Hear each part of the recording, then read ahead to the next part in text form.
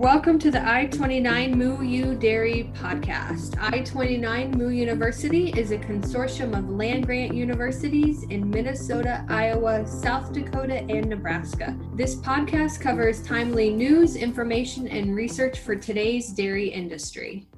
On this podcast episode, we will discuss fly strategies for fly control. I'm Fred Hall, the Iowa State University Extension Dairy Specialist in Northwest Iowa. I'm joined by Jim Salfer, Minnesota Extension Dairy Specialist. Jim, welcome back to the I-29 Moo University Dairy Podcast.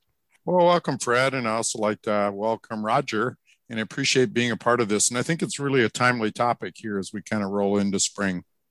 Our guest for today's episode is Dr. Roger Moon. He's retired from University of Minnesota Entomology Department after 36 years of service and research, teaching, and outreach in veterinary entomology. He continues to be active in the academic circles and publish on biology and ecology and management of filth flies. Welcome to the podcast, Dr. Moon.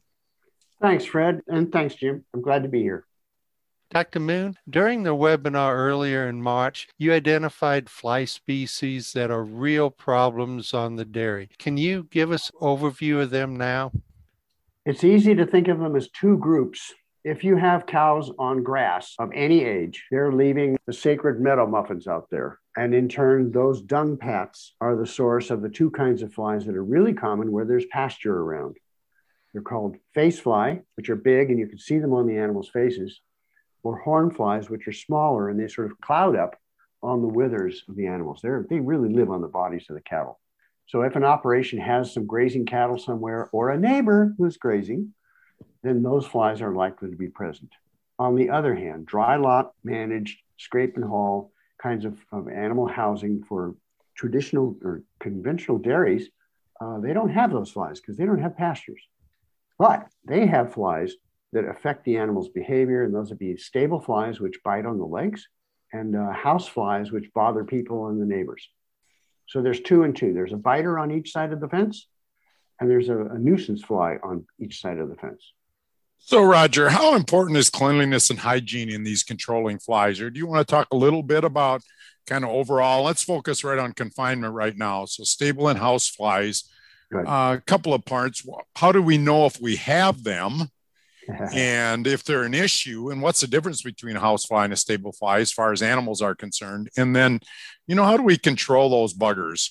Okay. Cleanliness and hygiene. I prefer to use sanitation. If you're a real estate agent, it's location, location, location. If you're trying to control confinement flies, house fly and stable fly, it's sanitation. Now, this is not, spraying antibiotics around to control bacteria. This is scraping the solids and either getting them wet into the lagoon or spreading them on the ground so that they're thin and anything in there can't develop. So sanitation should be the backbone of a place's fly pest management program. Sanitation, sanitation, sanitation. What type of material do they grow in? I mean, is it the sloppy manure in the alleyways? Is it to dry up piles of bedding? Where do these stable flies and house flies, where do they breed, and what type of debris or should you be looking for to making sure it's not lying around? These insects are actually feeding on the bacteria that are growing on plant fibers in the organic debris that's around our confined animals. So an animal defecates, urinates, that creates a relatively wet habitat, and flies don't do much in that. On the other hand, if you mix it with bedding or let it age for a while and lose its moisture content, it gets into what I call a sweet spot of maggot heaven. If it's totally dry and crumbly out on the pasture, it doesn't breed flies. A whole rainstorm can come and it's not going to rehydrate that stuff and make it suitable for these flies. On the other hand, there's in the middle where the moisture content is right, usually about between 40 and 60%. Grab a handful and squeeze it. And if the gravy runs down to your elbow, you know breed flies. Anyways, and that's actually the key to figure out where they're coming from on your premise.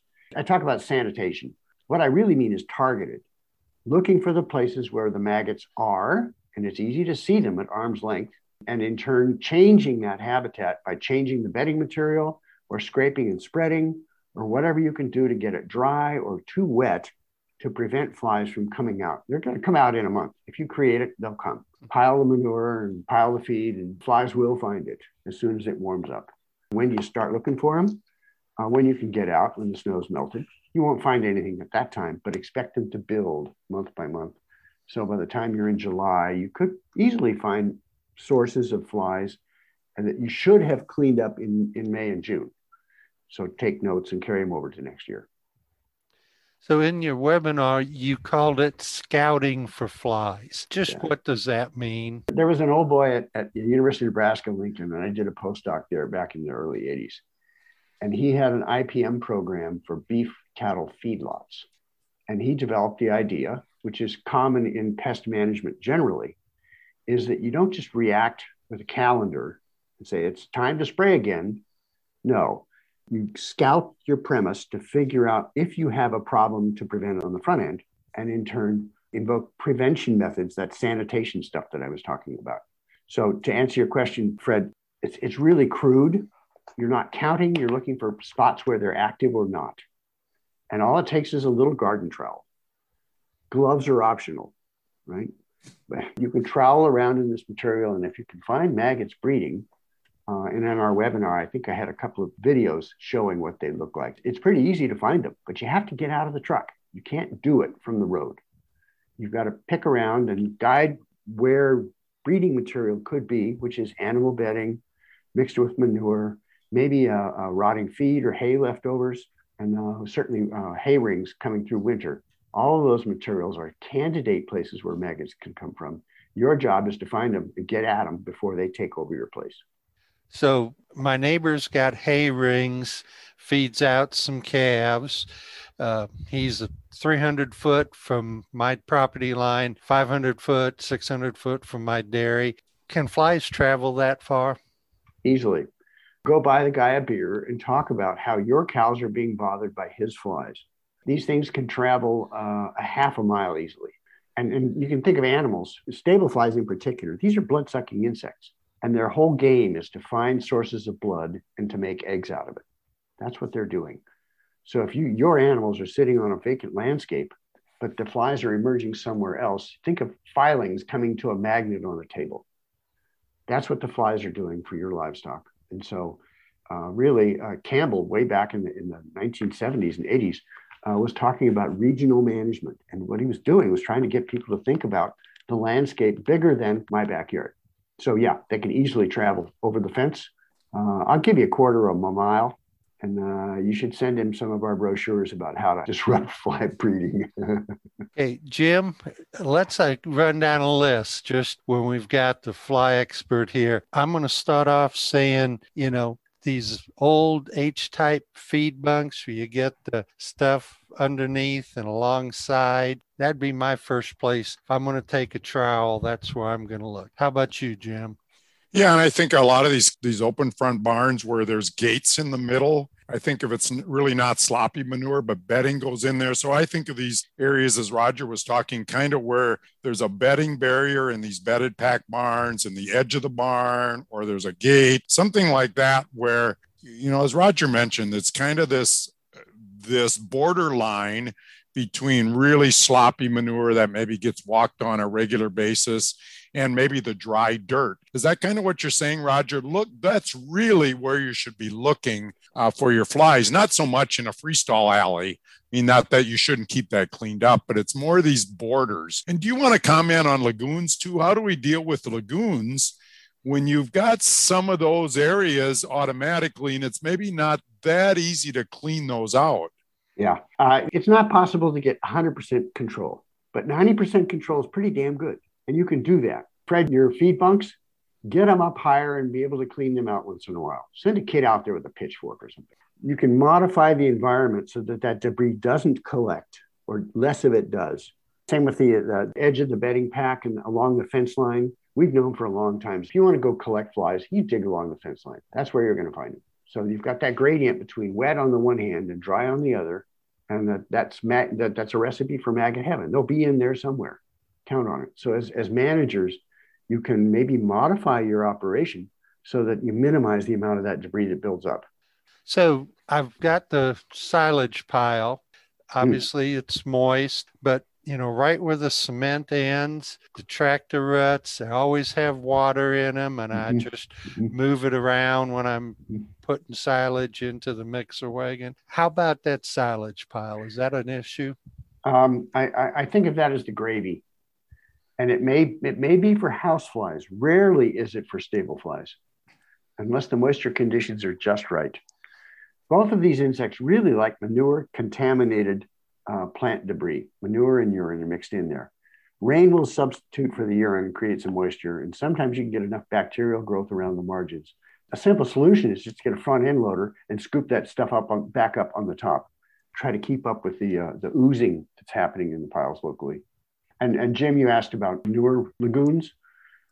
If you go in, get yourself in a helicopter and look down on the place, you can draw a line around the margin of the manure lagoon.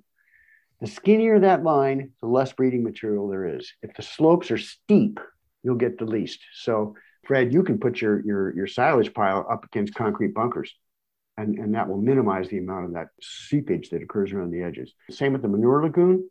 When you clean it out, scrape the edges if you can to make it as steep as possible to try to minimize the amount of that margin where that maggot heaven is going to show up. So, Roger, how can you tell if you've got too many flies? It sounds like stable flies are the real challenge for cows. It's what they like the least. So, I'm out there in a barn, and how do I know if they're really what can I be looking for? Reverend Moon here keeps preaching two things. Pay attention, eyes on the landscape. Watch your animals, in your case, to see if they're bothered.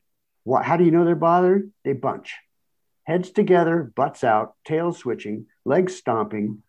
They're milling around to get the central position. This is an innate behavior that large ruminants display when they're bothered by biting flies of any kind. Around confinement operations, it's going to be stable fly. Dime will get you $1 that it's going to be stable fly bothering them. And you can see them perching on the legs, and that's what stimulates the leg stomping and the tail switching and junk. So that's how you could tell if they're being bothered by flies. And it's a difficult thing to study and quantify. People have related the number of stomps per minute or the number of flank twitches per minute and so forth to reductions in milk production. And I think that's kind of the bottom line for a dairy producer, is if these flies, they're stealing the guy's pocketbook. The cows are producing milk, but they're wasting energy to do it. And then that's cutting down on the feed that they've fed those animals. Troweling for maggots, figure out where they're coming from if you know you've got a problem, but start with the animal's behavior. Are you kind of too late when you do that? When you look for that behavior, is it sort of like, well, next year I need to do something different from a preventative standpoint?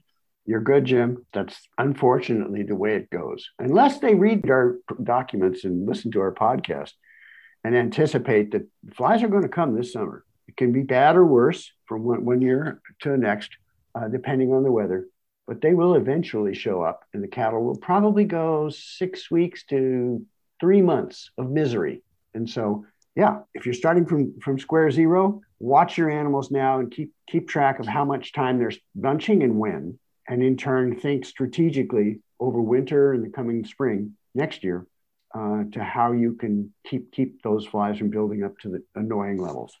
Yeah, so I'm kind of, I get behind. So now what do? You had talked a lot about prevention, but now you see all these different control procedures. You've got wasps out there, you've got spraying, now I've got flies. What do I do? Where do wasps fit in? Where does spraying fit in? Help us understand how to use these other techniques to control flies once I have them. Good. The villain is stable fly, and you want to kill it. How do you do it? Once they're out as adults, we haven't talked about flies 101, but adult flies come from maggots. When they feed, then they get off the animal and they perch on something solid. Fence lines, barn walls, over rafters. And if you've got an open ventilated barn, there's a lot of flies that are perching up at night above. So you want to put a residual insecticide on those surfaces to kill the flies that land. This is an emergency reaction now, but nevertheless, the animal's misery dictates it.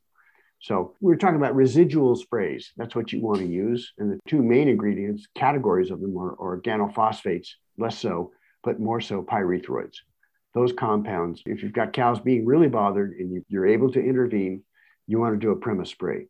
Oh, about the kid that's walking around with a pitchfork, put that kid on a lawnmower and chop all the weeds within maybe 50 yards of the barns. That's going to force the flies to concentrate. Instead of playing out in the vegetation, they're going to be in the buildings, and that's going to increase your kill. At that point, if you've got an outbreak of flies, the parasitic wasps, non-stinging parasitic wasps, those guys, they're way too late. You can't release enough of them. And you've already got adults out there. So you got to concentrate on the problematic lives. Feed additives. People are feeding that material in calf supplements. Calf hutches are big, but they're not entirely where these flies are coming from. And again, those are getting next month's flies, not this month's adults. So I would encourage people to go with an adulticide of some kind, an insecticide. And on our webinar, I gave you guys a link to the VetInt website, and you can go shopping for products and talk with the vendors. There's lots of vendors that are out there willing to sell you stuff. You just have it, you take control as a consumer and do something sensible. Pick the right material. We want to take this opportunity to thank our major sponsors, DTE Biomass Energy. DTE Biomass Energy partners with dairy farmers across the country to produce marketable renewable energy by extracting and utilizing digester gas. For more information, you can visit their website, newlook.dteenergy.com. So if I'm understanding, once we've got overwhelmed and the cattle are suffering, it's kind of, we do have sprays available, but our first strategy needs to be sanitation, and that includes, and this is something until we had the webinar, I guess I didn't think about, keeping the place mowed up, making sure that that grass is clipped down. One exception. I think once you've got a big cloud of adult flies, it's like, I need a better analogy for this, but it's like somebody pulled the gate and here comes the irrigation water, right? You've got a head of water back behind the gate, and there's little you can do to stop it other than to open up the drains and try to keep the water from increasing on your place. That's what the adulticides do. And in reality, that happens in maybe as early as July, often in August, can carry into September. Pray for winter. It will end. So do you suggest in spraying, I'm thinking you said they perch on rafters and they perch on the walls. Would you spray then at night when it's more still and they're all perching? Maybe it doesn't matter, but is there a better time to spray? No, I actually not. For the emulsifiable concentrates or water-based formulations, residual insecticides, it doesn't matter what time you apply it. You're not trying to spray directly on the flies, like in the milk room, you'd use pyrethrin space spray to try to knock the flies down with the droplets hitting them and killing them right there. That's not what you're doing. It's sort of like whitewashing. But bear in mind that stuff is good when it's first sprayed, and as dust accumulates, it gets covered up. And in turn, the insects see less of it, get less of it on their toes. So you may need to renew in a couple of weeks. Pay attention to what's happening to the numbers. I joked the other day, life is too short to count flies and maggots, right? But you can watch your animals and look at their behaviors and let them tell you if there's too many flies for their comfort. And in turn, maybe you need to come back another application.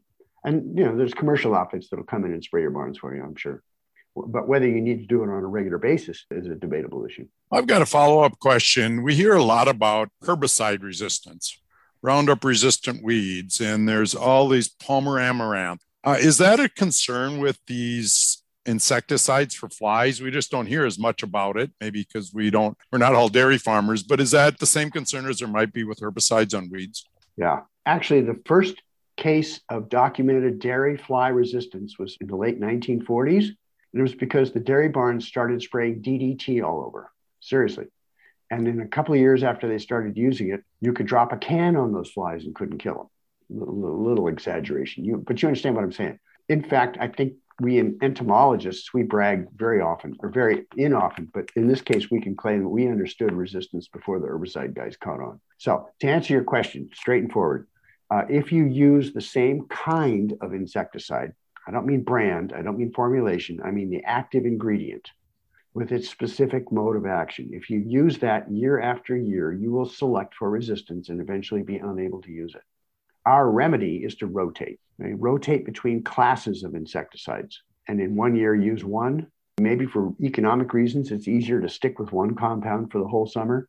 If you rotated month by month, that'd be even better, but that's more complicated than most people really need to go to. Eventually, we will select for insecticide resistance, no matter what we use and how we use it. So it's in our interest to preserve the ability to use those things in emergencies, and in turn, hope that industry comes up with new chemistries that work by ways different than our old ones, and we can stay ahead of them through technology. That's an article of faith. What farmers can do is say, okay, I don't really need to use this material, or I can switch to material B and be able to use A next year. Rotation. Does that make sense? Yeah, it does to me. Okay, Dr. Moon, we have some resources on our website, some that you have recommended, but what suggestion do you have for dairy producers who are developing their fly control strategies? Is there a publication or a website? You mentioned a veterinary entomology website. Give us your top 2 suggestions there. I got to go to 2. Huh? Okay. The veterinary entomology site, which I think is now being managed by Penn State University, it has reams of background information. Producers can chat with experts, and there's a great big database that lists the different compounds, commercial products that are available state by state. Understand whatever state you're in, you must legally comply with the state's regulations, which means you can't use a North Dakota insecticide in Kansas if it isn't registered for use in Kansas. So that website has lots of background information on the insects themselves and what they're doing, and then resources to deal with them. The other thing is to talk with your neighbors. How are your flies this year? How's it going? Sort of stay plugged into what other people are doing. Oh, and of course, Fred, I can't ignore extension agents. They know what's going on. You got to talk to your extension agents. Okay, that was 3. Sorry. Nope, that worked out perfect. Okay. Jim, any final comments you want to include? No, I think it just behooves everybody to kind of think about their fly control strategy, because I think, I would guess, Fred, you get the same calls I get. It's probably in August, end of July and beginning of August. Man, I've got so many flies. What do I do now? And I think Roger did a really nice job of saying we need to be thinking about that now, kind of May to June, and what can we do to prevent that inevitable period of time when we are going to have a lot of flies. So I would just encourage everyone to start thinking about fly control now, even though when you go outside, you probably don't see many flies. You just finished shoveling. Yeah, exactly. Very good. Well, Dr. Moon, thank you very much for being part of our podcast and shedding some light on these fly control strategies. And thank you to the audience for joining us on this episode of the I-29 Moo U Dairy Podcast. Be sure to check the episode notes for links to additional resources on this topic, as well as information from our sponsors. I-29 Moo U is an equal opportunity provider. For the full non-discrimination statement or accommodation inquiries, go to extension.iastate.edu/diversity/ext.